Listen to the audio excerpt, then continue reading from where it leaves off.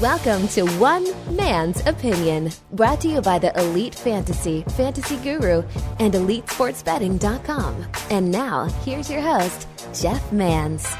All right, welcome in, everybody. Indeed, it's the podcast that's sweeping the nation. One Man's Opinion, episode 36, as we sit here mid-October, gearing up, election season, NFL season going on. A lot to get to today. Thank you for downloading. Thank you for subscribing, liking, following the podcast, commenting. We do so appreciate it, everybody. I am Jeff Mans. You can find me at fantasyguru.com, elitefantasy.com, elitesportsbetting.com, as well as on social media at Jeff_Mans, the Jeff Mans on Facebook, Instagram, Snapchat, and TikTok. With me today, I told you guys a few weeks ago, I'm getting bored of hearing my own damn voice all the fucking time. So I brought on another voice that I absolutely hate. It's Ted Schuster. What's up, Ted? Nothing. I'm ready to talk politics for an hour. Let's do it. You want to talk election coverage, Ted Schuster? Are you geared up, Ted? Are you balloting, Ted? Are you all excited about whatever is going on? Oh, there's a debate tonight, actually. As we're recording this is pre-debate. So everything we say will likely not matter because they'll probably get into like a slap or tickle fight tonight. Yeah, I'm sure. Yeah. Well, the mics will be muted at some point, it sounds like. I don't know. I already voted, so I don't give a crap. So you're done. I'm done. Yeah, unlike the idiots out here that have nothing better to do with their lives and yell at each other and trying to think their stupid flag's gonna change a vote. Whether either side, they're just stupid. Oh, we got it, dude. In my area, we got people stealing each other's signs. Like people putting, for one, like why are you putting signs in your front yard? I mean, it's fine. Like do what you got to do. If you want to support a candidate, fine, whatever. But I don't know why people get tilted and threatened so fucking much when somebody wants to support another candidate. Like, what is it to you? Like the great thing, I don't know, man. Everyone always thinks I am. What are they? Egotistical and all that. I'm not. I'm just confident. Like I like what I like. I know what I know, and that's just it. It doesn't really go beyond that. I don't know why it's always. I'm not threatened by your knowledge, Ted. I'm not threatened by somebody else's knowledge. It's like if you're smarter than me, you're smarter than me. I am what I am. I don't know why more people can't just kind of get into that. I mean, that happens in fantasy. It's why DFS Twitter is such a fucking disgrace these days is because I think people get threatened. We got into it last week I did at least. You unfollowed everybody, didn't you? Yep. Don't follow. I follow very few of the DFS community, and it's fantastic. I don't see their bullshit in their fucking games, and I'm a better player than you, or this website sucks, or you suck. I don't have to listen to any of that because I just don't follow them. It's just you live that great life, man. I need to do it. I just haven't been able to. It's really bothersome because, I get flagged. Ooh, $10 double ups. Who cares? You know who cares? Our customers. I really love a $10 double up win, $5 double up. I love winning. I've said it many times on this podcast, on our SiriusXM show. I'm addicted. It's like crack. I like good bourbon, good coffee, and winning. Those are my vices, man. That's never going to change, I don't think. And that we get made fun of for that, but I don't give a shit. Like I said, I'm not threatened, and I'm not threatened by them saying they don't like it, not even a little bit. Well, the problem too with the DFS community too, and with what we, I think, do all right is I could care less what those fucks think of us anyway. So as long as our subscribers are happy and I feel like we give them good information, that's all that matters to me. I don't care whether Joe Blow, no offense, like RG, the guys are nice and all, but I don't care if the RG guys like me or Osimo or any of those other sites. I just don't care. You like me or don't. I don't give a crap. It's not my problem. It's you mentioned like Osimo and that, and Alex is a pretty good guy from I don't know him at all really, but I've heard he's a pretty decent guy. But again, he's a guy that's never threatened by the way we play. And we're not threatened by the way he plays. He plays multi-entry, mega multi-entry, 150 lineups, all that kind of stuff. I'm not threatened by those people. People that go for the millionaire makers and that doesn't bother me. They're not in my way. I like it. Go right ahead. I love those people. In fact, go and play that way. We are single entry people. And I think we speak to our audience, and our audiences are folks that are more, they're going to play 1 to 5 lineups in a given week of football or a given night of basketball or baseball. And that's how people play, and I think that the common people, the regular people. And sometimes, especially FanDuel recently, Ted, the DFS industry as a whole has really forgotten about the ones who built it. And it's not the mega multi-entry guy. They're great and they're good for the sites, and they pay a lot of rake and all that, so they are treated very well. But without the mom and pops out there, without the folks that are working hard for a living, coming home and burn off some steam by playing DFS, without those folks, this industry doesn't exist. No, it doesn't. And those people need, especially if the newer you are to it, you need to learn what the right contests to enter are, so you're not blowing money every single week. And next thing you know, you're reloading, and at some point you get okay. I'm sick of losing. I'm just not gonna play anymore. You got to you want people returning business is what you want. And if they don't know what contest to enter, they end up going into the stupid millionaire contest all the time and hoping and praying they win something, and usually they don't because it's not easy. And then next thing you know, they're quitting. Indeed. By the way, follow Ted Schuster at Ted Schuster on Twitter. You can hear him with me every weekday on SiriusXM Fantasy Sports Radio. Well, technically, Tuesdays and Fridays is when Ted is on SiriusXM Fantasy Sports Radio. Today, we're going to talk about starts and sits. We're going to preview Week 7 in fantasy football. We got a Thursday night game. We'll give our takes and see how those play. It's always nerve-wracking to tell you what you think of the Thursday game, and then by the time this thing is posted and people download it, the game's already over, so we look like big freaking idiots, but we're not afraid of that. We'll also talk – I want to talk today, Ted, a little bit about our one of our most popular segments that we do on SiriusXM and also in our articles at Elite Fantasy, and that's the Daily Fantasy Sports Core 4, something we do for football season for the most part. Core 4 live stream is over there. It's something that's very, very popular. And I want to give some background to give the folks an insider look at what we do in a given week and how we sort of arrive at the players that we do and sort of the anarchy behind the scenes. So we'll get into that on the show here as well, everybody. Then, of course, Ted and I will give a survivor pool pick. We'll give our favorite bet of the week and an upset special for everybody on the betting side of things as well. By the way, Ted, I'm out of New England. Screwed me out of all my survivor bet pools. I'm out, completely out.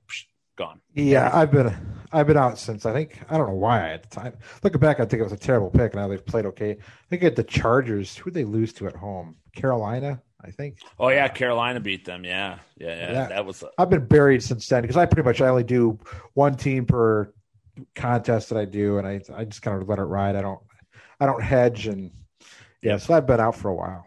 Yeah, I'm out of everything. I was in 4, and I was in all 4 up to last week, and it's I didn't hedge either, and I thought because I didn't like any of the picks last week, I really didn't, and I'm like, all right, New England's going to beat Denver. That's a no-brainer. You give Bill Belichick 2 weeks to prepare at home. They get Cam back. They get Gilmore back. I mean, it's just a no-brainer. No Melvin Gordon. Like it was no chance. And of course, that's the week I got caught and booted all of them. So we'll start fresh here in week number 7 as well. Let's talk about this, though. While we're talking about the industry and just basically shitting on everybody, I got into it several times over the week on Twitter with different people. One was a former employee that I will address the former employees. For those of you who are subscribers to Elite Fantasy and Fantasy Guru, Elite Sports Betting, I want to do a show. I almost want to do it on Twitter I want to answer all the questions because I can't really tolerate the lies and the deceit that people make. Now, some of the people that have left our company, there's been a lot of folks that have left. And the thing is, I'm not bothered. Everyone's like, oh, it's the Titanic. You guys are We're not failing. We're in the best shape financially we have ever been in, and it's the middle of the pandemic. You guys need to know when people leave, they take their salaries with them. You know what that means?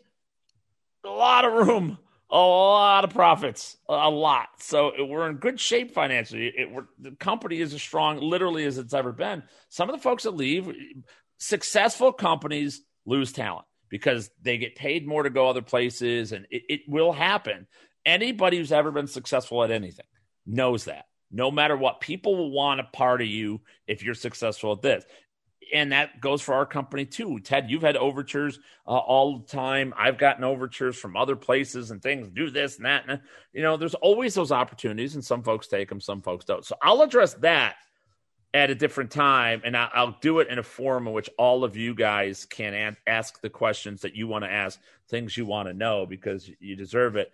But Ted, what I want to talk about today is me getting blasted for my take on the Texans 2-point conversion last week. I was told I don't know math, and I said the thing on Twitter. I said, football isn't math. And oh my God, did that create an absolute pandemonium. And everyone coming at me and people shitting on my work and shitting on, this guy doesn't even play. He doesn't even know what he's doing. And all of this kind of stuff. For one, let's just get to it. The issue with the Texans going for 2-point conversion against the Titans, we know how it worked out. But at the time, Ted, did you think it was the right or wrong decision? It was one of the worst decisions I've ever seen in my life. It was like Bill O'Brien never left. That's how bad that decision. It made no fucking sense whatsoever. In no manner did it make sense. And team math or the wannabe math, whatever they want to call themselves, can go shove it up their ass because they're dead wrong. I mean, they're so wrong, it's disgusting. Even if like the math part of it, for one, if you get the 1 point, pick the extra point, you're up 8 points. The worst you could do is go to overtime. That's the absolute worst you can do. Yep. And that's assuming they drive all the way down the field and score the 2-point conversion. So going for the 2 and not getting it puts you in a chance where you actually have a chance to lose the game. And I was actually a little surprised after Tennessee scored that they didn't go for 2. Especially because the guy had missed a couple kicks. He missed several kicks throughout the season, Gostkowski. So it was stunning that he did go for 2. I mean, now if you want to make the argument that the going for 2 should happen on every single touchdown, you could make that argument. So it was at 49% is what the 2-point conversion rate is the last 2 years. And I think the extra points. I think it's actually over. Isn't it over 50? I think it might be this year. I think I think I saw a number for the last 2 years, but it's around 50. And the extra point percentage, I think, is down to 95. So if you want to make the argument, but you should always go for 2. No more of this, it depends on the score. You should always go for 2 then. You want to make that argument. But the people that say that don't know real football or real sports because they just don't understand strategy and all that stuff that goes with it. Yeah, it's nice to go up by 9 and they have to score twice, but you don't need to. It's idiotic. Now, I will say, I think I've seen it where teams are down 15, they score that touchdown, they kick the extra point to go down 8. I find that stupid. I think you should get that 2 points first or know if you're going to get it. So that way you know if you need 2 scores or 1 score, but that's another story. But these math people that claim it are just idiotic. And it just doesn't, they're team math when it's convenient team math when they want to look like they're cool. But team math doesn't enter 150 lineups in a fucking GPP contest with such top heavy payouts. If they want to be true team math guys, it doesn't make sense. The numbers don't make sense. So you could take it and shove it up your ass. Ed firing, I love it. You went right to the direction that I was going to take this conversation. I've thought a lot about it during this week, and the one thing I keep coming back to is it's just a fundamental difference of philosophy, I suppose, what your identity. I don't believe it's just, again, I respect the fact that people do mega multi-entry and 150 lineups. I do. I respect it. It's tough. It takes time. It's not just because you go 150 doesn't mean you're going to win. Of course, you're actually upping your amount of potential losses significantly. So I get it, right? I get it.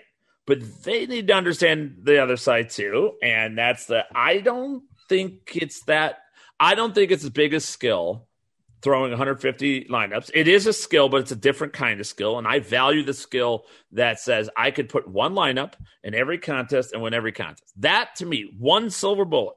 To me, that's skill. When you have to hedge and you're constantly, you need other things to have happen, I think it's a mentality thing. And you put the numbers in your favor. I get that. But you also need to limit your downside. And what you said about this Texan situation is exactly right. The Texans, by going for, if they would have kicked the extra point, They could not have lost that game. They could not have lost. They could not have lost the game. That was a mathematical impossibility, right? To then lose the game. But they put them, by going for 2 and missing, they put themselves in danger of losing the game. Now, Tennessee came down and with 4 seconds left, got the game tying touchdown. What nobody else is talking about was why didn't they go for 2? Because they could have, and then they would have won the game. The Titans, by scoring that touchdown, had an opportunity to go for the 2-point conversion and win the game. So the Texans, by not getting that 1 extra point, put themselves in harm's way of letting the opponent decide. Never let your opponent decide. The idea that, we're going to go for 2 now, it's great if you were the last ones with the ball and they can't do anything, but there were 90 seconds on the clock. They weren't in position to win the game then. They still had to deal with another possession. All right, and by kicking that extra point, they would have had to go down, score, and get a 2-point conversion, and get the coin flip, and all these other things. And it make it that much harder for your opponent. And they're at the mercy of their opponent not saying, "Oh, screw it. We're on the road. It's regulation." They were actually at home, but we're going to go for 2 anyway. And then they could have won the game in regulation. That would not have happened if they did the extra point. Nobody on team math wants to talk about that. And by the way, nobody does more math during the course of a week, I think, than myself and our team that I over at Elite Sports, including you and Ray and Vlad and everybody and Ricky and Healy. That's all we do. We have more formulas. We have more creative stats. I have more Google Docs that get downloaded, that the data gets downloaded to every week than anybody would ever comprehend. I showed my kids this one day, and they're like, they were doing a Google Doc. I said, "Want to see my Google Docs? Here's 160 Google Docs that I have to keep track of every single week that I update, some manually, some come automated, and I have to move data points from one set to another set, all this kind of stuff." So don't tell me about math, all right? This is not math. Math there's a solution at the end of it, and the solution is an absolute. 2 + 2 is always 4. It's not sometimes 4, and if you have enough entries, it's 4, and sometimes it's 3. That's not it. 54% opportunity to get I think that's the number everybody was quoting as far as the 2-point conversion. That's not an absolute. That's slightly better than a coin flip. That's not math. That's chance. There's a big, big difference. So, yeah, glad you're on board with that because I got into it. Go ahead. The other thing about the math, the math people just fucking piss me. I just can't. I'm a closet math nerd. I did the math. Same here. My freshman year, my brother was a fucking state champion math guy. I have 2 kids that are pretty gifted at math, so It's not like I'm anti-math. But I've grown up watching sports. I've coached sports. I've played sports. There's a psyche to the athlete that we didn't even talk about. Like how does their defense feel knowing that they don't trust them enough to stop them from scoring a touchdown? Yeah, that's basically what Romeo Crennel said to his defense. Well, I don't think you can stop them from scoring, so I'm going to go ahead and go for 2 to make sure that even if they did score, we'll be okay. When there's that whole psyche side of sports that team math doesn't pay attention to, or air quotes team math, because they're so full of shit at times because they're the same guys that the guy hits 3 home runs in the major league game yesterday that they're going to throw him right in their lineup today without even looking at the matchup because they're just going to assume, oh, but I thought the psyche didn't matter. That was all about the numbers. Well, that's bullcrap, and you know it. And it's always convenient. It's convenient math is what it is. It's not team math. It's what's convenient where they think they're going to look like they sound smarter, or their convenient excuse if they don't have a right prediction or make a bad lineup choice. The best is when they quote math as the solution to DFS, and they're people that haven't won a goddamn thing in their life. And that's another thing that's just beyond comprehension for me. The people that sometimes come at me about math, that try to make it like I'm not doing the math and putting the percentages, which is essentially the entire empire we built at Elite Fantasy and the cash game model that we do. The entire thing is built on math. The entire thing is built on a model that's built on putting and leveraging your lineups and your entries and your bankroll against everybody else. That's the entire thing. That's the whole secret sauce. It's really easy, and nobody has been able to duplicate it in 10 years. Nobody's been able to. Simplest thing ever. And nobody's been, because they overthink it, they outthink it, they want to come up like it's wizardry. And again, math has a solution. There is an absolute at the end of it. And people that don't win and people don't, they're not solving any problem. And thus there's more to it than math. Math will get you so far. Then it's game theory, knowing your opponents, and in football, it is knowing these players and these teams and what they're most likely and less likely to do. It's to them, though, it's not. It's just about gaining as much market share as possible, and then a lot of hoping that it hits. Putting the best projections, highest projected player per dollar, and mixing and matching. How they mix and match in lineups, they don't even do it. They let Fantasy Cruncher do it. They let lineup optimizers do it. They just let them spit it out 150 times. They don't even handcraft their 150 lineups. And then they throw it in, and it's like, and then they are geniuses because they had enough leverage and they hit the nuts one time. It's like, get the fuck out of here. So, yeah. And is math going to tell you that the entire Dallas offensive line's hurt? Or nope. And I'm sure we'll talk about this in a second. No. Some of the schedule changes this weekend. Is it going to tell you that Oakland might have to play their game this weekend without their entire offensive line? Mm-hmm. Does math tell you that? No, It doesn't. Nope. So there's more than to sports than math. It's important. I use it. You use it.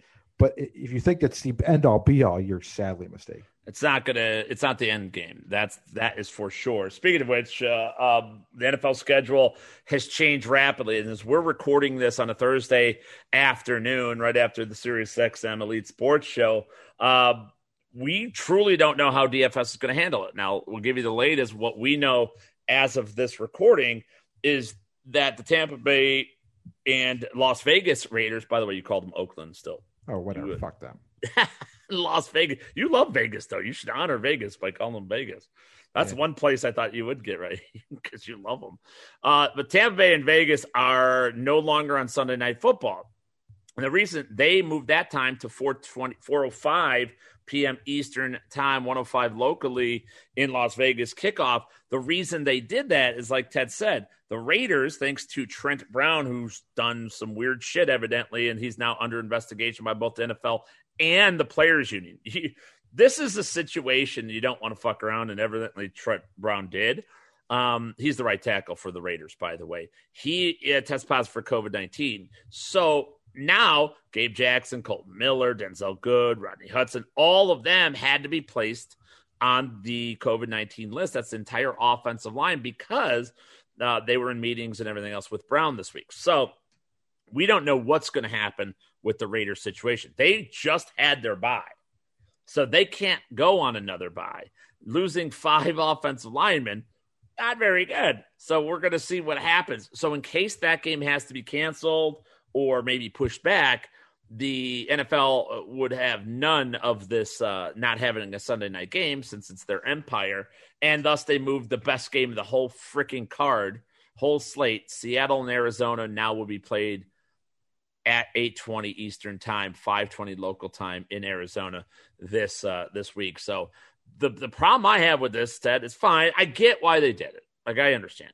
But it pisses me right off because I've done a lot of work already for the Cash Game Breakdown. You already have your running back coach. You already did coaching session with all our subscribers over at EliteFantasy.com this week, in which I'm pretty sure we at least talked about Seattle, Arizona, Ted, because it was the highest projected score. There's 2 defenses that aren't very good with 2 very good offenses.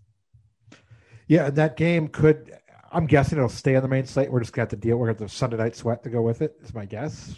But we'll see. And maybe they'll scratch it completely, and that really screws things up because there's a lot of quality guys in there. But it just changes everything with the strategy this weekend if that game stays on the slate and is played Sunday night. But side note on Oakland, the NFL really isn't doing shit about stuff. They're not really penalizing teams because Tennessee clearly wasn't following the rules and basically got away with nothing. And then Oakland, I guess this Trent Brown guy wasn't even wearing whatever. Vegas. Brown wasn't even wearing his fucking bracelet half the fucking time. They hung out with the offensive. Why even any team position players are having meetings not over Zoom right now is fucking idiotic.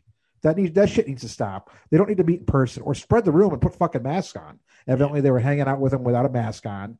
Yeah. And I mean, there's a whole other side to these. Why are the coaches getting fucking COVID all the fucking time? We're seeing as much team personnel as we are players. They're not the ones touching each other. I said it on the Sirius XM show with John Gruden. John Gruden just pulls off his mask every single time. I don't understand why they need to pull off their mask to talk to the referees every single time. Like, and coaches have been, I mean, Gruden got fined $200,000 or $100,000 twice, I believe, so far this season. Other coaches, $100,000.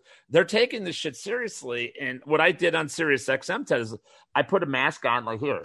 Okay, this is my hand, but you know, if you talk like this, if I have to wear a mask and talk, it makes no difference to me. Now, it definitely would make a difference to the listeners and to whoever I'm talking to, but it means nothing. It just says I can still talk. I move my lips. I just say words, and that's what it is. It would be a problem for the person hearing. It's not a problem for the people talking, but yet the talking people always have to pull off the mask. Why? Doesn't make any difference. Just fucking wear the thing.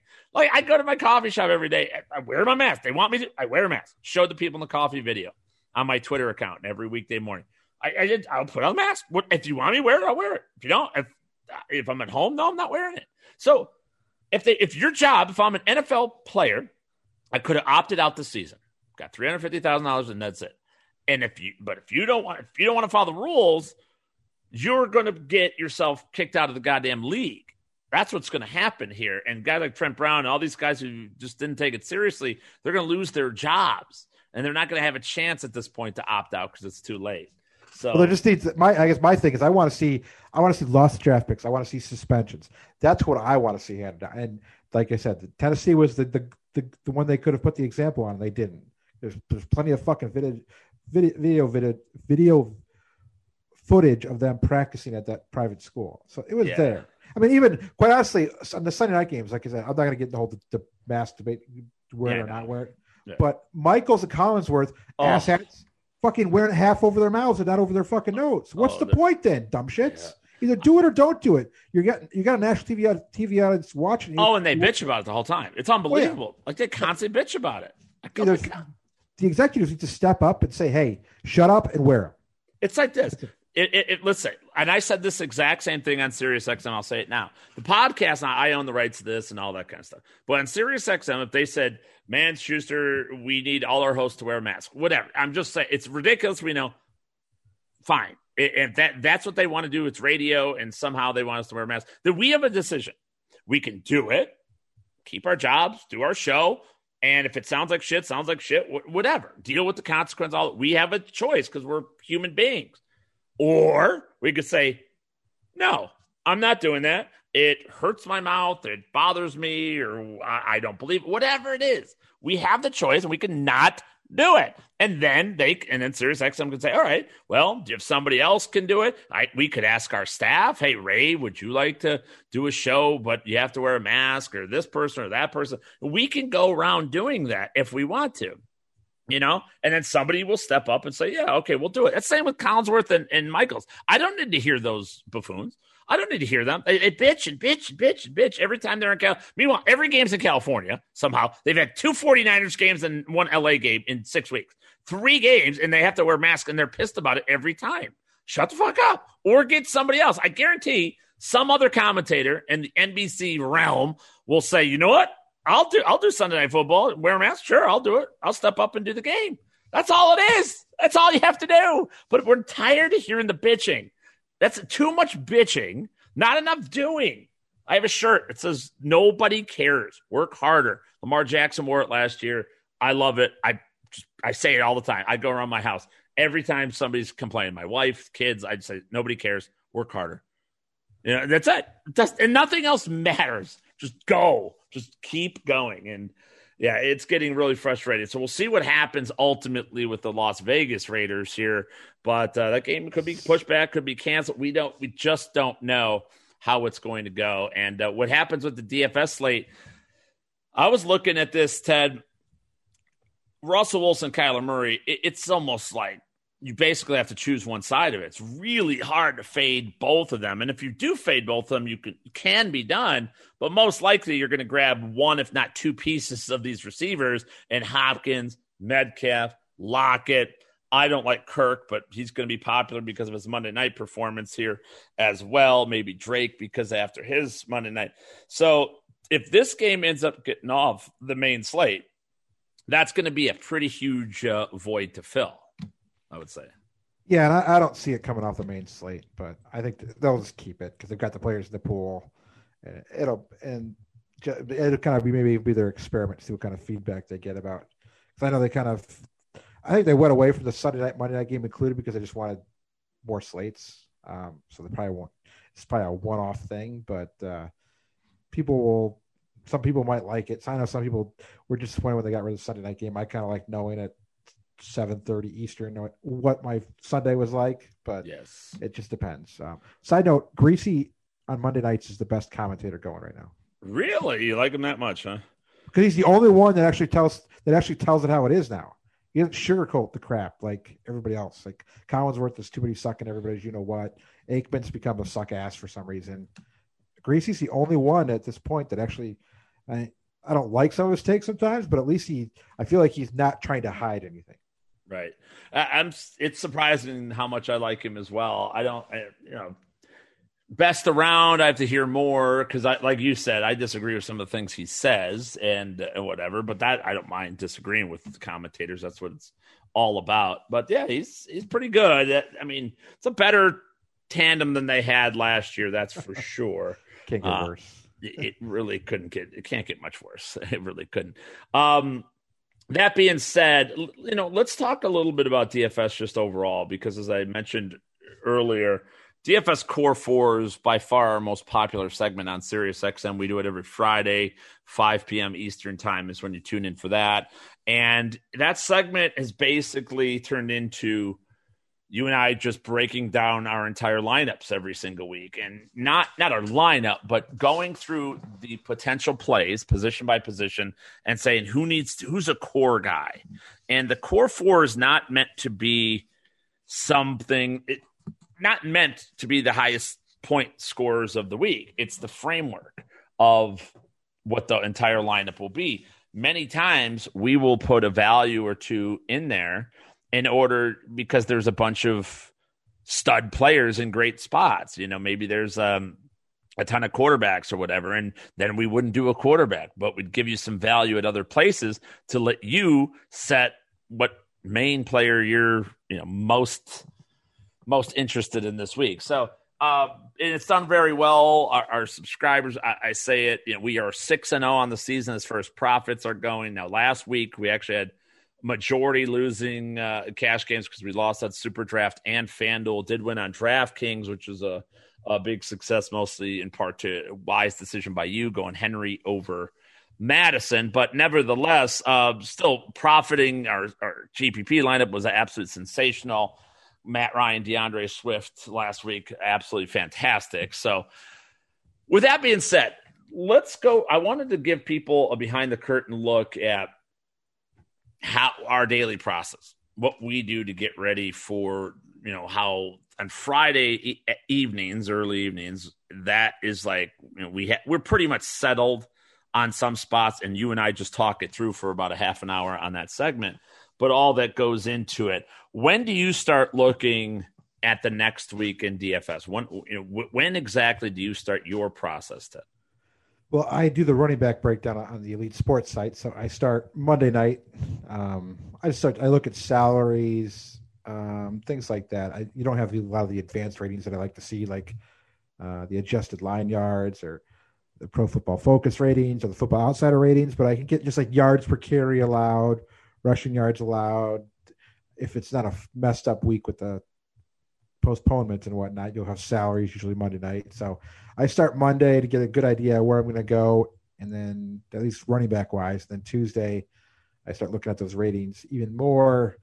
So I guess I start with the running back just because of the article itself, and then yesterday when I start looking at every position, it's tough. And like on the chat on Wednesdays, people ask me like, "What about wide receiver?" I'm like, well, I've pretty much spent all my time on running back right now. So yeah, it's hard.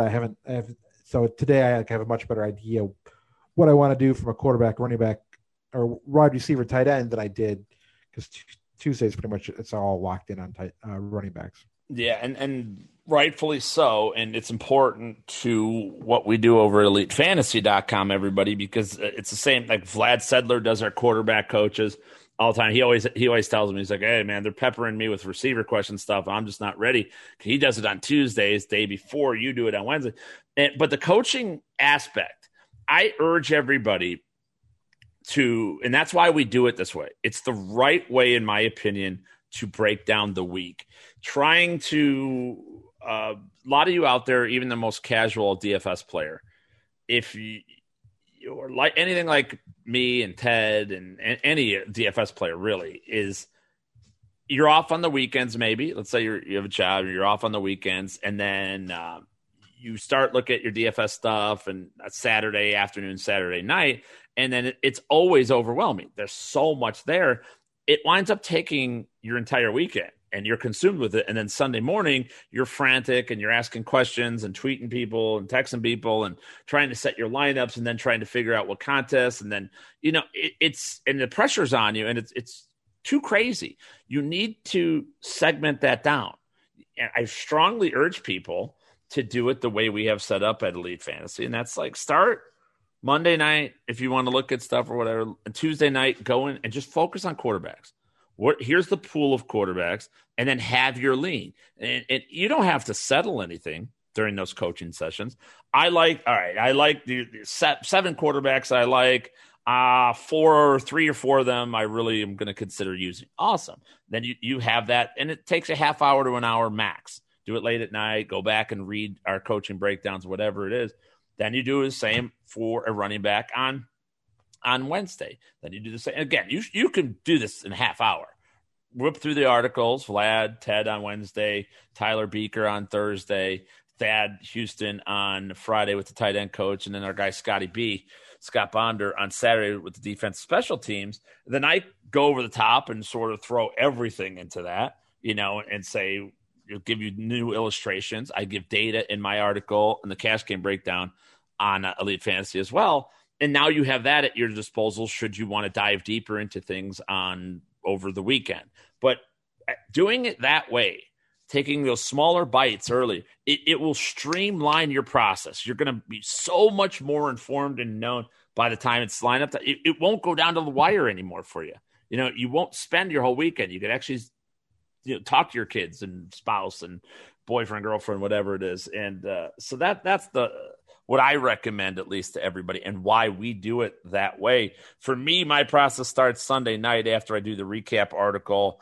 I immediately start importing pricing and matchups for the following week. And then I've been known during the day, Monday, I will work on all of the data points that are updated, whether it's snap counts, Pro Football Focus ratings, Football Outsider ratings. Outsiders are usually slow, but and I wait and then I leave holes for whoever's on Monday. That's why those 2 Monday night games suck, Ted, because it really fucks up my process. Because now I have 4 teams to worry about. Normally I just have 2 teams and I can just plug those in. I have everything ready to go, and I work all like around the show on Mondays, importing data, getting everything set up for the following week.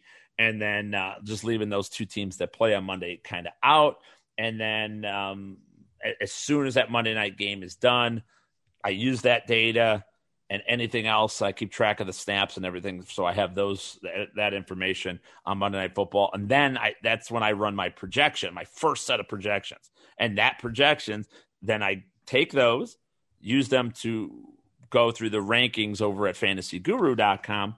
And have those ready for everybody Tuesday morning when they wake up and start the process over again. So like that's how it all starts for me. And then it's about tweaking. After that, as soon as I'm up on Tuesday, as soon as the data is uploaded from Outsiders and Pro Football Focus and Reference and all these other places that I get my information, once that's done, I run everything, rerun the projections, and then it's kind of away I go, and I start I do like our kind of like our content as well. Tuesdays are quarterback days for me. Wednesday is running back. I wait for your stuff to come out. I wait for Vlad's stuff to come out. Thursdays are wide receivers, and Thursdays I actually do tight ends. I do quarterbacks and tight ends on Tuesdays. That's actually how I do. Really like honing in and everything, getting the pool and collection of players together. I also, because I'm not right in the brain, I have to handwrite shit.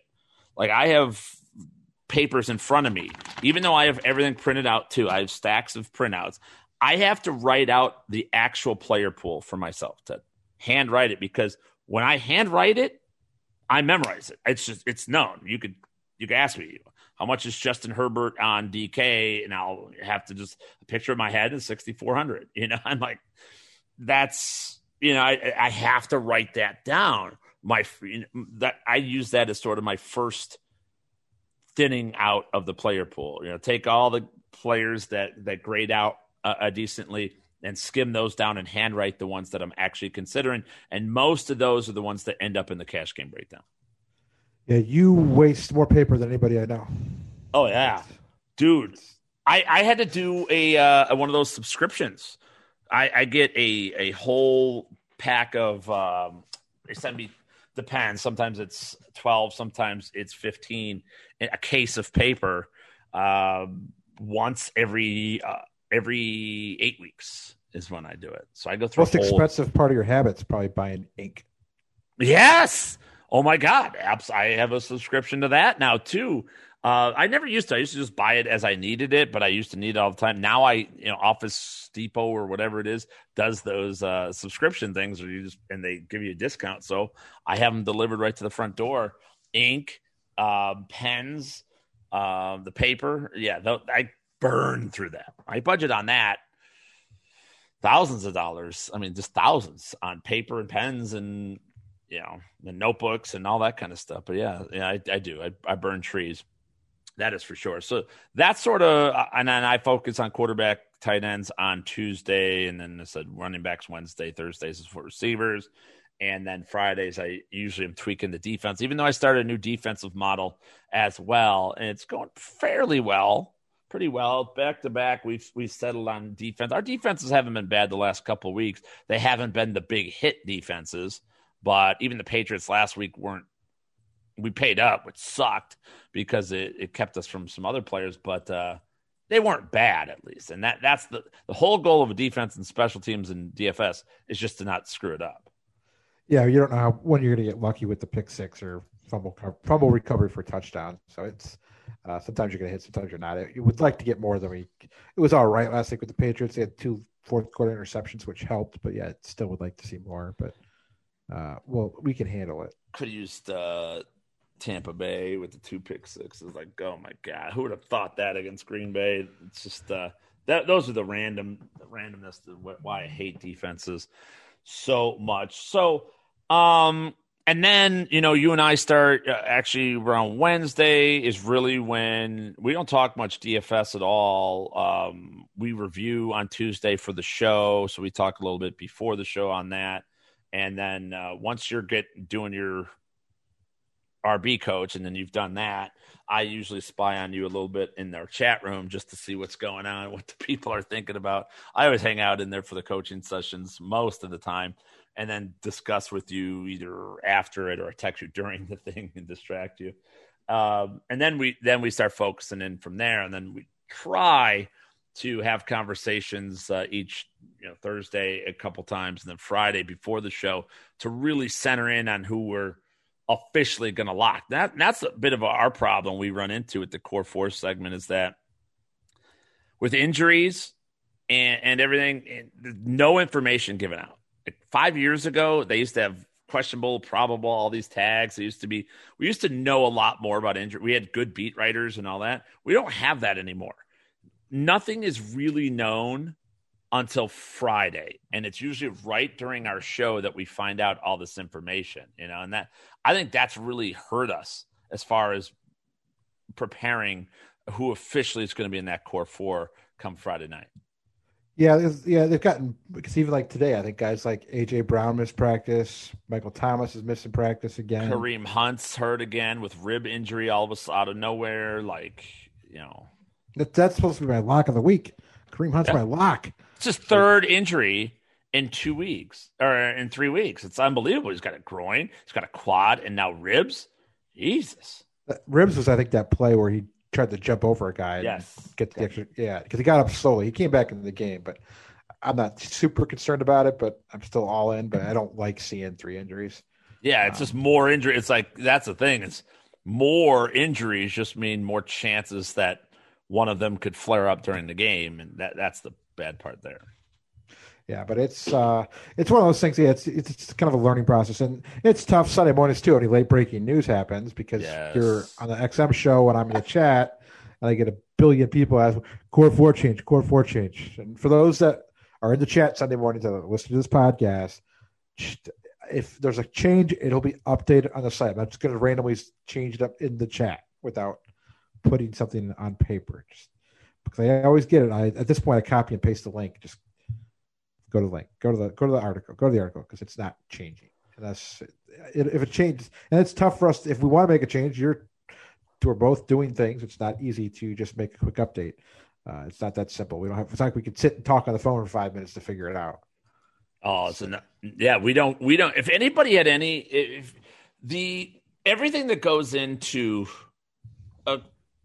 only time I ever get really pissed is when anybody challenges me or even infers that we don't care about our customers, because the depths of what we go through in order to provide all the latest information and our absolute best plays and best projections and everything for our customers is something that I know and you know nobody else in our space will ever do that. No, they will never go through that. I'm on national radio. By the way, a little if anybody notices, Elite Fantasy subscribers, sometimes ever notice how it just so happens we have 4 beat writers on that involve players that are in our cash game breakdowns and running back coaches and wide receiver coaches. You ever notice that on Sunday morning? Wonder who plans that out. A little extra for everybody. We talk to the beat writers that are at the games that are directly reporting that. Sometimes we get real juicy, good stuff. Sometimes we get nothing, but we try. And then I will pass it along to Ted, and Ted's always listening to it just in case. And we discuss on an instant message while we're doing the broadcast, while Ted's doing the chat with 300-400 people. And then we make a change and then have to move it. I mean, this,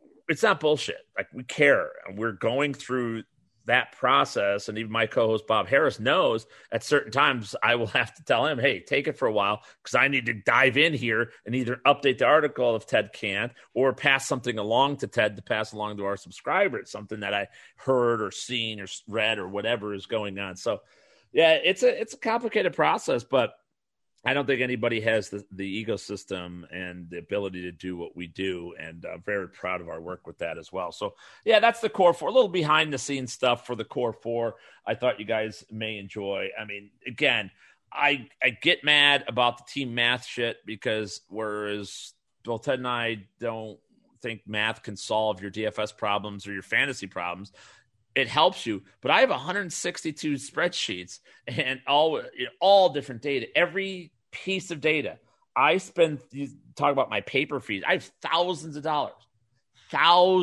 thousands of dollars every month of data that I subscribe to, that I pay for out of my own pocket, even that stuff that Elite doesn't pay for, that I pay for, and I get downloaded and I sort out. And then I have to ask Rusty, our tech guy, sometimes for help, but he helps me. And then, and we all have access to those data points. There's not a piece of information or data that goes unnoticed by me in any week. Now, what the degrees and how much attention to pay for it, I'm convinced, Ted, that people in our industry, unfortunately, will come up with ideas that they will simply sit down there. They will do that first part that I do on a Sunday night, or the part that you're doing on Tuesday night for running backs. And they'll say, all right, I think these guys have the best matchups based on just the service stats.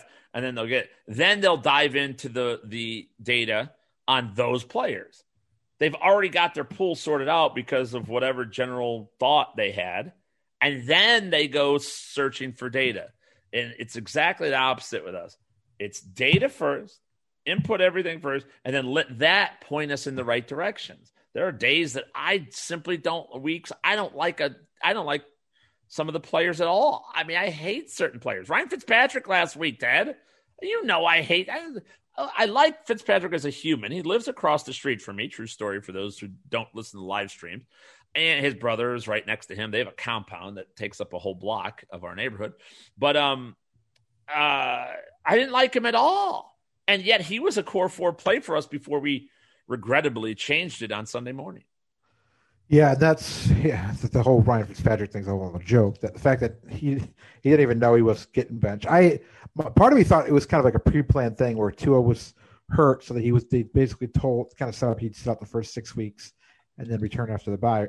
Maybe that was a planned thing, but evidently Fitzpatrick knew nothing about it. Which is, I mean, they're clearly not playing for the playoffs because they have no fucking chance with Tua at quarterback. Zero, zilch. If I had Fitzpatrick, I'd request a trade and say, "Screw you guys, I'm done." Yeah, I mean, he sounded pretty heartbroken. He said he's heartbroken. He didn't expect it. I mean, it's one thing when you're out of contention. I've talked about this all week where I know what they're doing. They don't want to win this year. They have everything planned for next year. And that's a dangerous, whereas I love the idea of planning and having a trajectory for your organization. Sometimes the players themselves will either be ahead or behind that schedule. And you kind of got to listen to that schedule, that you got to listen to what's happening. And the Dolphins are 1 game out of the division lead behind the Buffalo Bills in the AFC East. They're very much in contention for one of the 7 wildcard spots this year. You don't pull and Fitzpatrick has played well. So you can't make that move now. It's absolutely absurd. But their plan is this. They want to get to it as much. They wanted to draft their quarterback this year, get him as much experience as possible, and then have him as the clear starter going into the final year 3 of this rebuild, where now they ascend to the top of the mid. That's the way they're viewing it. And whereas I think that timeline plays, and I think that timeline is justifiable before these last 6 games, there's no way you can make that move now. You can do every part of that. You can let Fitzpatrick go, and if he fails in week 10 or 11, you get to as much experience as – don't forget, Lamar Jackson, he started, 2 games at the very end for the Ravens his rookie year. Pat Mahomes didn't start at all, not a single game. You don't have to be on the field. Some quarterbacks learn and excel by being behind a veteran starter and play well. Maybe they get a start or 2 at the end of the year. Maybe they don't. You don't need all that experience because that can also work against you. Because if Tua goes out there and gets his ass kicked up and down, starts losing confidence, teams, fans, coaches start losing confidence in him, or God forbid he gets hurt, then you've absolutely fucked you're done. You have nowhere else to go if you're Brian Flores and that staff. So you got to be smarter and more fluid with your planning if you're an organization these days. Yeah, he turns into David Carr or Derek. Which one? I mean, David was the first. The Texans was David. David, yeah, he got destroyed. The first Carr got murdered on a regular basis, and there was some talent there, but he had no chance. And then Tim Couch is another guy to throw out there that just got destroyed. They killed his confidence. So yeah, it doesn't. Aaron Rodgers, another guy who sat the bench for a few years too and did all right. So yeah, he sat for 3 years. Make the playoffs, but I mean, I guess it does make sense that I will say look at their draft picks because they were the draft picks. They had 3 first round draft picks. They took Tua and then Jackson, the offensive lineman, who went way too early, way too raw. And they took the other project at corner too. So they wasted 3 Big Bignani. Yeah, he's been terrible this year too and got hurt. Yeah, it hasn't worked out. I mean, you should have had guys who could make more of an impact in their rookie year with those other 2 picks and let your quarterback develop, with the better supporting cast. But I don't like the idea of grooming your quarterback with a bunch of other pieces that are also learning their way. Because now you're trying to hit moving targets everywhere. You need something to be stationary. I like Pat Mahomes coming into a ready-built system, a ready-made offense where Alex Smith was producing pretty well anyway, and then you added Mahomes and you got him all this confidence to the point that his second year starting, third year overall, he's winning the freaking Super Bowl. You know what I mean? Because Mahomes, there's a reason he went, eighth overall? It's a reason. He wasn't very thought of. It wasn't a sure thing. Herbert and Tua were more highly thought of than Mahomes coming into the league. Now we look back and it's revisionist history saying, oh, everybody loved him. No, they didn't. No, they just didn't. So, that's the thoughts on Tua. Let's go into some week 7 starts and sits here. Ted Schuster. Guys that are in the top 12 at receiver and tight end, top 24 at running back, top 36 at the wide receiver position. Players you should probably be starting this week. What about Cam Newton? What do you do with Cam Newton? It's on paper you would think, or paper it's actually not a tough matchup, but some people may think it's a tough matchup against San Francisco. This defense ain't good anymore. But Cam Newton was absolutely atrocious last week. I had worried about it. We talked about it on that Friday show, how COVID would affect it. I don't know if it was COVID. I don't know if it was just having the time off, but he wasn't good. What's your confidence level this week? Season I'll fire away with him. I still think he's a solid option. I mean, it depends on. I mean, there's certain guys that maybe I, in general, rank lower than him on most days, but like guys like Stafford, of course, or that I would start over Newton this week. But he's still salvage at the thing with his running ability. He's still salvaged last week, despite how bad he was. It sounds like they should have gotten practice in this week. So actually throwing to his receivers is definitely going to help. Newton did play bad. I felt the offensive line is pretty beat up. That's one thing to keep an eye on. And they're getting just as beat up as like Dallas was. So that's something to keep an eye on. I didn't feel like the play calling was the best either, but he'll be fine. I mean, the rushing ability will help save his value. Yeah, I mean, he's going to need it. It was just not good last week. I don't know what the game plan was going into it, but can't turn the ball over, obviously, either. He just was off on some of his throws, including that final one to N'Keal Harry that was fourth down, just couldn't hit. I mean, 10 yards to the right. I don't know what that was. But what about Roethlisberger this week against Tennessee, Ted? I do have him as my QB 11, so he's a starter for me. And really one of the first true tests for him this year. Yeah, I mean, I think John's going to be back this week. He's got Claypool. The thing with Tennessee, and you've mentioned it numerous times, they can get beat deep for big plays. We know Ben likes to take shots. And also, their defense actually has been run on quite a bit, too. But that's the only thing that honestly I think it might hurt Ben's value a little bit is that Tennessee's been run on pretty easily by most teams. So I think Connor should have a decent week, so it might limit some of the – you're not going to see Roethlisberger throw it 40-plus times because they're going to be able to run the ball so well. Yeah, I mean, it's a pretty good point right there. Tennessee, I think they're Jeffrey Simmons, I think, is back. He's the guy who blocked one of the 2-point conversion last. He's a big, fat defensive tackle for the Tennessee Titans, replacing Jarrell Casey. He had that block of the Watson 2-point conversion that kind of saved the game, went unnoticed. But Tennessee can be run on, absolutely. Other positions. What about Melvin Gordon? What do you do with him this week against Kansas City? It's a great – Kansas City can't really stop the run. It's the best way to attack him. I got to think it's going to be more 50-50 on the touches based on Lindsey having 100 yards and Gordon getting in trouble last week. So I'm a guy who owns Melvin Gordon just about every league somehow. I'm not thrilled about it. Yeah, but I'm going to have to start him.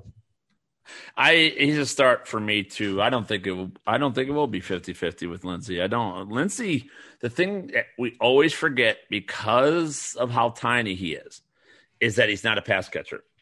He's just not. He's actually quite poor route runner, bad hands, just isn't the pass catcher, despite like he seems like he should be the best one, but it's just not, he's not there. So I think Melvin Gordon definitely a start for me this week against Kansas City. You got to run against the Chiefs. The Chiefs have given up the fifth most rushing yards on the ground. They're the 6th worst DVOA against the run as well. So that has to be where they go and just bludgeon Melvin Gordon a lot. A couple other players. How about the San Francisco backfield against the Patriots? Tough matchup. Jerick McKinnon getting the start right there. Looks like JaMychal Hasty will be the backup here this week. I don't think is Simmons out. What's going? The latest on Jeffrey or not Simmons, Jeffrey Wilson Jr. Simmons. Yeah, I don't know. Well, you think it's going to be Hasty or what's going on with the backup there? I kind of talked about this a little bit in the running back breakdown. I don't know what the fuck's going to go on. I think it should be McKinnon, but Hasty got the meaningful carries in the fourth quarter last week. But again, we've seen that in the past. Man, Shanahan, it doesn't make a lot of sense because a couple weeks ago, I thought McKinnon would be involved, and basically it was all Mostert. McKinnon didn't sniff the field, and then the one game before Mostert returned, McKinnon got a split work with Wilson, and the next thing you know, McKinnon got all the work. So it's kind of McKinnon is the only guy I can comfortably start. The Hasty, I think you just have to be in a bad spot to try and pull that guy right now. But anything's possible because we could, like I said, we could see McKinnon getting all the touches. So McKinnon, you'll start seasonal DFS. He's a GPP play at this point because I just don't trust Shanahan. Yeah, it's hard to trust Kyle Shanahan. I trust McKinnon at the top. Like that, I trust. I haven't seen any updates on Jeffrey Wilson, by the way. So, because that's another thing. Don't know what's going to happen with him. He had a calf injury before. Limited in practice, whatever limited. So, because if he plays, I think Hasty's off the board. Yeah. Quite honestly, I really believe he's just completely off the board. Wilson's a bigger guy that they've used, even when Mostert was running well, around the goal line, which would take that away from McKinnon. But so pay attention to that. But yeah, for the time being, McKinnon's a start for me. DeAndre Swift, he broke out like I said he would last week, which was very good. Great call, all that. Encore for this week. I'm not anxious to ever jump back in to especially a young player that had a breakout, especially when he's a part of a 3-man committee at the running back position. But I do think he earned a lot of room. I think he's going to continue to see the field the most of all those running backs. And then we got the Atlanta Falcons matchup, Ted, where they're tough on the ground, but you can catch the football out of there, which again plays way away from Adrian Peterson and into DeAndre Swift's hands. Yeah, I would be shying away from Swift a little bit more so if it wasn't for that case. Like the Atlanta for years has just continued to give receptions to the running backs, and I think their ability to slow down the run is going to mean we're going to see more Swift. Why they keep on playing Adrian Peterson, I have no idea. I mean, that's just it's beyond me. It's just dumb that your team isn't going to get better playing Peterson. I mean, for what his age and what he does is remarkable, but it just put the young guys, Wilson in there, not Wilson, put Swift in there, or even throw Johnson in there at this point. But to give Peterson carries is dumb. But and Swift is still going to have value because of the pass catching. Right. But I think people are going to be disappointed if they think it's just automatic. He's going to put that kind of performance up. I think a lot of it's going to do. His touches are going to have a lot to do with how the game kind of starts. So they just dominated Jacksonville last week. Had the ball the entire time, and teams have done that to Atlanta too. So he could have a good game, but. I've seen some ridiculous trade proposals that people have sent me on Twitter about using him and how thinking he's some sort of top 10 running back right now, but that's far from the case. No, not top 10 running back. That's for sure. Still on the rise. DVOA against the run, Atlanta is 8th best in the league, but they've given the second most receptions, second most receiving yards, and the most receiving touchdowns to running backs this season as well. So that's kind of where he would make his nut if at all. And like you said, or if he benefited from a great game script that was heavily in their favor. But I think this game is going to be very back and forth. I do believe in Atlanta's offense.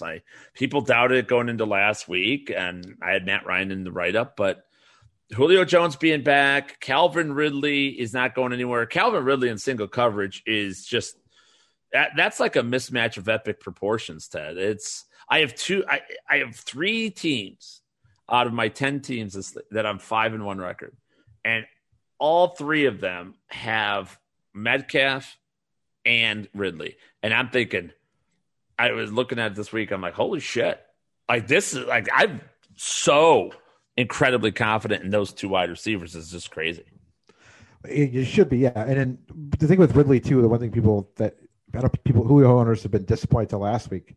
He's been injured partly, but with Ridley doing so well, he's going to make Jones's job a lot easier. He's going to get open. He's going to get more single coverage that he hasn't been getting for years because teams are starting to fear Ridley too. So it's one of those things that people got to pay attention to. And you mentioned guys like Metcalf. I like the podcast here because I can rant about shit. Yeah. Stop steady. Like there's a question literally got posted like a minute ago. This is probably posted in 5 hours. Pick 3: Hopkins, Metcalf, Claypool, OBJ, and Fulgham. Are we fucking serious here? Yeah. We're not benching Hopkins. We're not benching Metcalf ever. No, ever. Guys, you're not benching. You're not benching Julio. You're not benching Ridley. So stop asking these questions. It's the second time today I've had just like obvious. Like Hopkins is never going to be benched. I don't care if he's playing God. You're starting it. So just don't include them in the list because chances are you're less likely to get an answer, especially when you're putting it out on the public free form like Twitter. Dude, by the way, Ted and I have been around in this business long enough, okay? I know a trap when I see it. That's a trap question. It's a bullshit question. All you're trying to do is you are all about Travis Fulgham. That's what that person is. And what he wants is for us to obviously say not to start him. And then he catch a touchdown, and then you're going to shit on us. That's exactly what you're going to do. I know you're going to do it. Quite honestly, I love the podcast because I can say this too. I know better. I won't answer that question. I'm an asshole sometimes, and I won't answer that question. I want to answer every question, but if I know you're playing a fucking game with me, I'm not going to answer your question. I'm going to completely avoid it simply because I know you're just trying to mess around. No, nobody should be starting Fulgham. This idea, I got a question right here. A guy, Shaq3223 on Twitter says, love your content, respectfully disagree. You're going to be wrong on Fulgham. Even Alshon and Deshaun are healthy. He earned 7 to 10 targets a game. Okay, I want everybody to understand 7 to 10 targets a game is what, 100, let's say it's 140 targets on a season. That would put him in like top 12, top 15 of targets for the full season. Like you think Travis Fulgham is going to be that. That's what you think. You're fucking crazy. You're just crazy. And by the way, this happens specifically with Eagles players all the time. 2 weeks ago, you were all telling me Greg Ward was everything. You were telling me that Greg Ward staying, he had chemistry, Wentz loves him, team loves him, what he did last year, blah, blah, blah, blah. Even when Alshon comes back, that's what you were telling me. And now 2 weeks later, it's Travis Fulgham. And then as soon as Deshaun Jackson catches a touchdown or two in a game, it's back to, who? Travis who? Stop falling for the same hype every time, folks. Well, he really did nothing. 2 weeks ago, he had a monster game out of nowhere. Congratulations to him. He'd done nothing last week until the officials decided that the Ravens want the Ravens to have a struggle in that game. Because Fulgham didn't exist, and he got away with the pass interference in the end zone on his touchdown that should have been called. It's just he literally didn't exist. I watched the game. I was like, okay, yes, same. He was doing nothing. I almost tweeted Travis Fulgham 0 for 0. That's what I think at one point he had 1 target, 0 catches. And that was like the second half. I was going to text that. I was going to tweet that. I didn't because, well, the games weren't over, and I know better, so I didn't do it. Thank God I didn't. But yeah, he is down sell him high. If you could sell him now. That didn't age well. That didn't age well. All right, so those are a couple players that we are going to start. Noah Fant, if he plays, I think he's going to be a top 10 fantasy tight end this week as well. I like Mike Williams. You need to start him. Some players to bench this week. I'm benching Ryan Tannehill, Ted. I had at least a couple dozen people come at me that over the last 14 games, Ryan Tannehill, which by the way is over 2 seasons, if you're doing analysis that involves the end of last season and the beginning of this one, you're immediately, it doesn't matter what your results are. You're wrong. It's terrible. It doesn't matter. It is impossible for that, what happened last year at the end, to affect what happens at the beginning. It's the worst type of analysis that is ever out there. Folks do this in baseball all the time. They do it in NBA. What do you do in the playoffs? No. It's not the same. Stop doing this. But Ted, they compare him to Patrick Mahomes.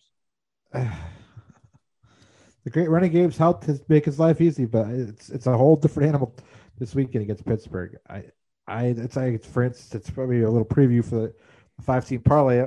I have a strong lean on this game because I don't. Lewan's out for Tennessee. Yeah, they're going to attack. Pittsburgh likes to attack, and they're going to attack. And we've seen Henry's been. Yes, he had a monster game this weekend, but he's got to kind of get rumbling to get those big runs. And if he doesn't get the rumbling, he gets it's to 1 yard, 2 yard, 3 yards because yards per carry has been pretty weak until last week. So it's going to be tough sledding there for that Tennessee team. Completely agree with that as well. I think I probably have the same exact lean that you do. So, we'll definitely discuss tomorrow on the SiriusXM show, our 5-team parlay. We also have our best bets of the day on this show at the end. So we'll do that. A couple other players to bench. I'll just rip through them quick because we're running out of time. Antonio Gibson, Jarvis Landry, worried about him, even though it's a good matchup. Jamison Crowder, no. Jerry Jeudy, no. Dalton Schultz, no. Rob Gronkowski, no. One other point, Le'Veon Bell, does he play or not this week against Denver, Ted, for the Chiefs? I think he's active, but yeah, he'll play a little bit. Crowder, by the way, did not practice today, too, for anybody that cares. Yeah, he got downgraded, did not participate. Yeah, FanDuel officially moved. They're going to keep that game on Sunday night. There's no announcement for DraftKings as of this time. But they made an announcement? Yeah, the FanDuel support tweeted out that they are going to include Seattle, Arizona in the Sunday slate. All right. Well, there we go. All right. Fair enough. I guess it's good. I mean, it's the right thing to do. We've done our research, and it sucks because I like knowing what the frick we stand right away. Everyone's just going to just pound that game. I mean, the ownership is going to be absurd. Hopefully live scoring works. Yeah, right. Otherwise, we'll know by Wednesday on that. All right, folks. So there you go. Again, head to fantasyguru.com for the rankings. They're updated after the news breaks on Friday. We get the official injury report. We run all that. Everything's ready to go for tonight's Eagles-Giants game. By the way, prediction. Let's do our look bad prediction. What do you predict, Giants-Eagles tonight? Take the under in that game. It's low. It's only 44, I believe. 44. So. The Eagles win a close, low-scoring game, so I like the Giants and the under.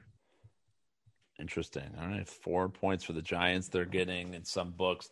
I said 17-13, so that vibes with the Eagles winning in that one. But I could see the Giants. I almost hope the Giants win just pandemonium in that division then. You know what I mean? Just absolute. If everybody in that division is has 1 or 2 wins, it would just – because with the Eagles, if they win, they're in first because they're retired. I want the Giants to win, and it would just be funny. It's 6 wins is winning that division, I think. It's unbelievable. It's so bad. It's embarrassing. They really shouldn't. The worst team I remember is Seattle when they were 7-9, and then they won a playoff game. So who knows? Let's get to it. Our wrapping this puppy up here. Our survivor pick of the week. I got bounced in all my survivor pools. I'm very upset about this. I'm not happy about this. But Ted, if we had to put it on tape, one team that will win in week 7, who do you got? Who's a guarantee? As long as Adam Gase is still coach, any team versus the Jets, so give me Buffalo. Indeed. I think that's easy for both of us to pick the Buffalo Bills. So we both go Buffalo. If players out there are playing along and they've already used Buffalo, who would be your fallback option? The Chargers against Jacksonville at home. Oh, okay. I had the Saints against Carolina as my fallback. Not bad. So there we go. There's 3 options for you guys, the ones we like. Chances are you're not going to use all of those thus far. Your best bet of the week, Ted Schuster. One bet for all the glory. What would it be? I haven't done my college research, but I'll have that one for tomorrow. Big Ten returns this weekend. Yeah. I will take Pittsburgh +1 on the road against Tennessee. Yeah, that's exact same. I have the same one. We're both seeing the same thing.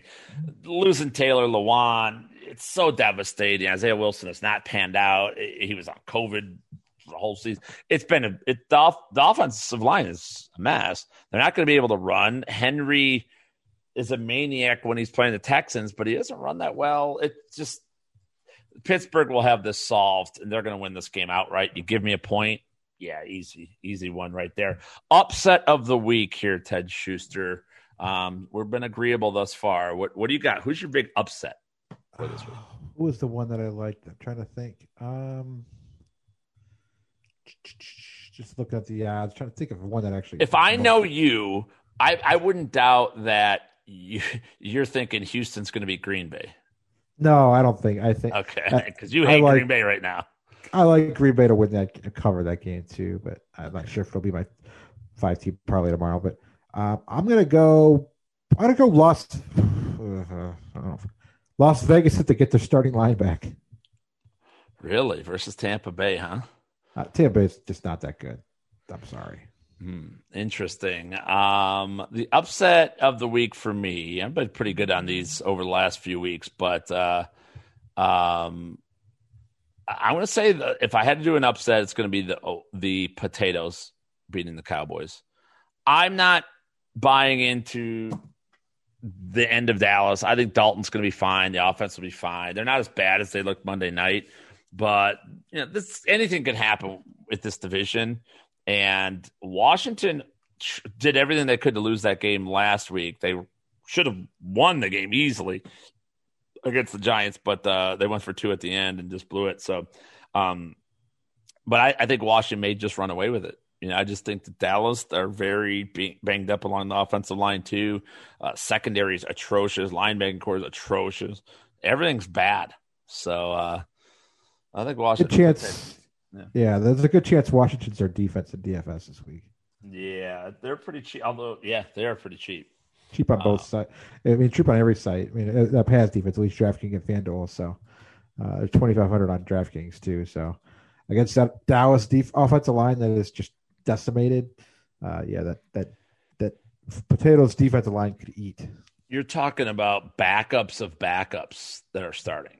And for Dallas now, I can't remember. I said it on the Sirius show. I'm blanking on the name. I'm totally blanking. Let me look it up here because now it's going to kill me. Oh yeah, Greg Sinnat, who was just awful. He's a small school kid. Was with the Browns. He's with Baltimore for a little while in Kansas City. He bounced around, but this guy is atrocious. Like, for real bad. And he's likely going to be the starting left tackle. Well, Dalton's going to have to find a way to hit one of those. I mean, the only hope for offense is going to have to back off that defensive line and the attacking is it hit one of those slants like CeeDee Lamb for a long touchdown. Because the dump-offs he was trying to do to Zeke last week, that offense isn't going to go anywhere if he tries the same thing. You're going to have to hit those big receivers for the big plays down the field because we know they do struggle at the back end, but if they don't, they're in real trouble this weekend. They are indeed. So there you guys go. All right, that's going to do it for episode 36. Thank you, everybody, for downloading it and subscribing. Please leave your feedback, good, bad, or indifferent, to any place you can, iTunes and Google Play, however you have downloaded this podcast. We do so appreciate it. Follow Ted Schuster at Ted Schuster, all one word, on the old Twitter machine right there. Follow me at Jeff_Mans. Listen to Elite Sports weekdays, Monday through Friday, 4 to 6 p.m. Eastern Time. Ted is on Tuesdays and Fridays. And then SiriusXM pregame show, me and Bob Harris every Sunday morning. Ted Schuster's in the chat at EliteFantasy.com. For Ted Schuster, this is Jeff Mans. We'll see you next time, everybody. Remember, may disagree. Lots of things we said, especially on this episode, but it's okay because this is just one man's opinion. We'll see you next time, everybody. Deuces!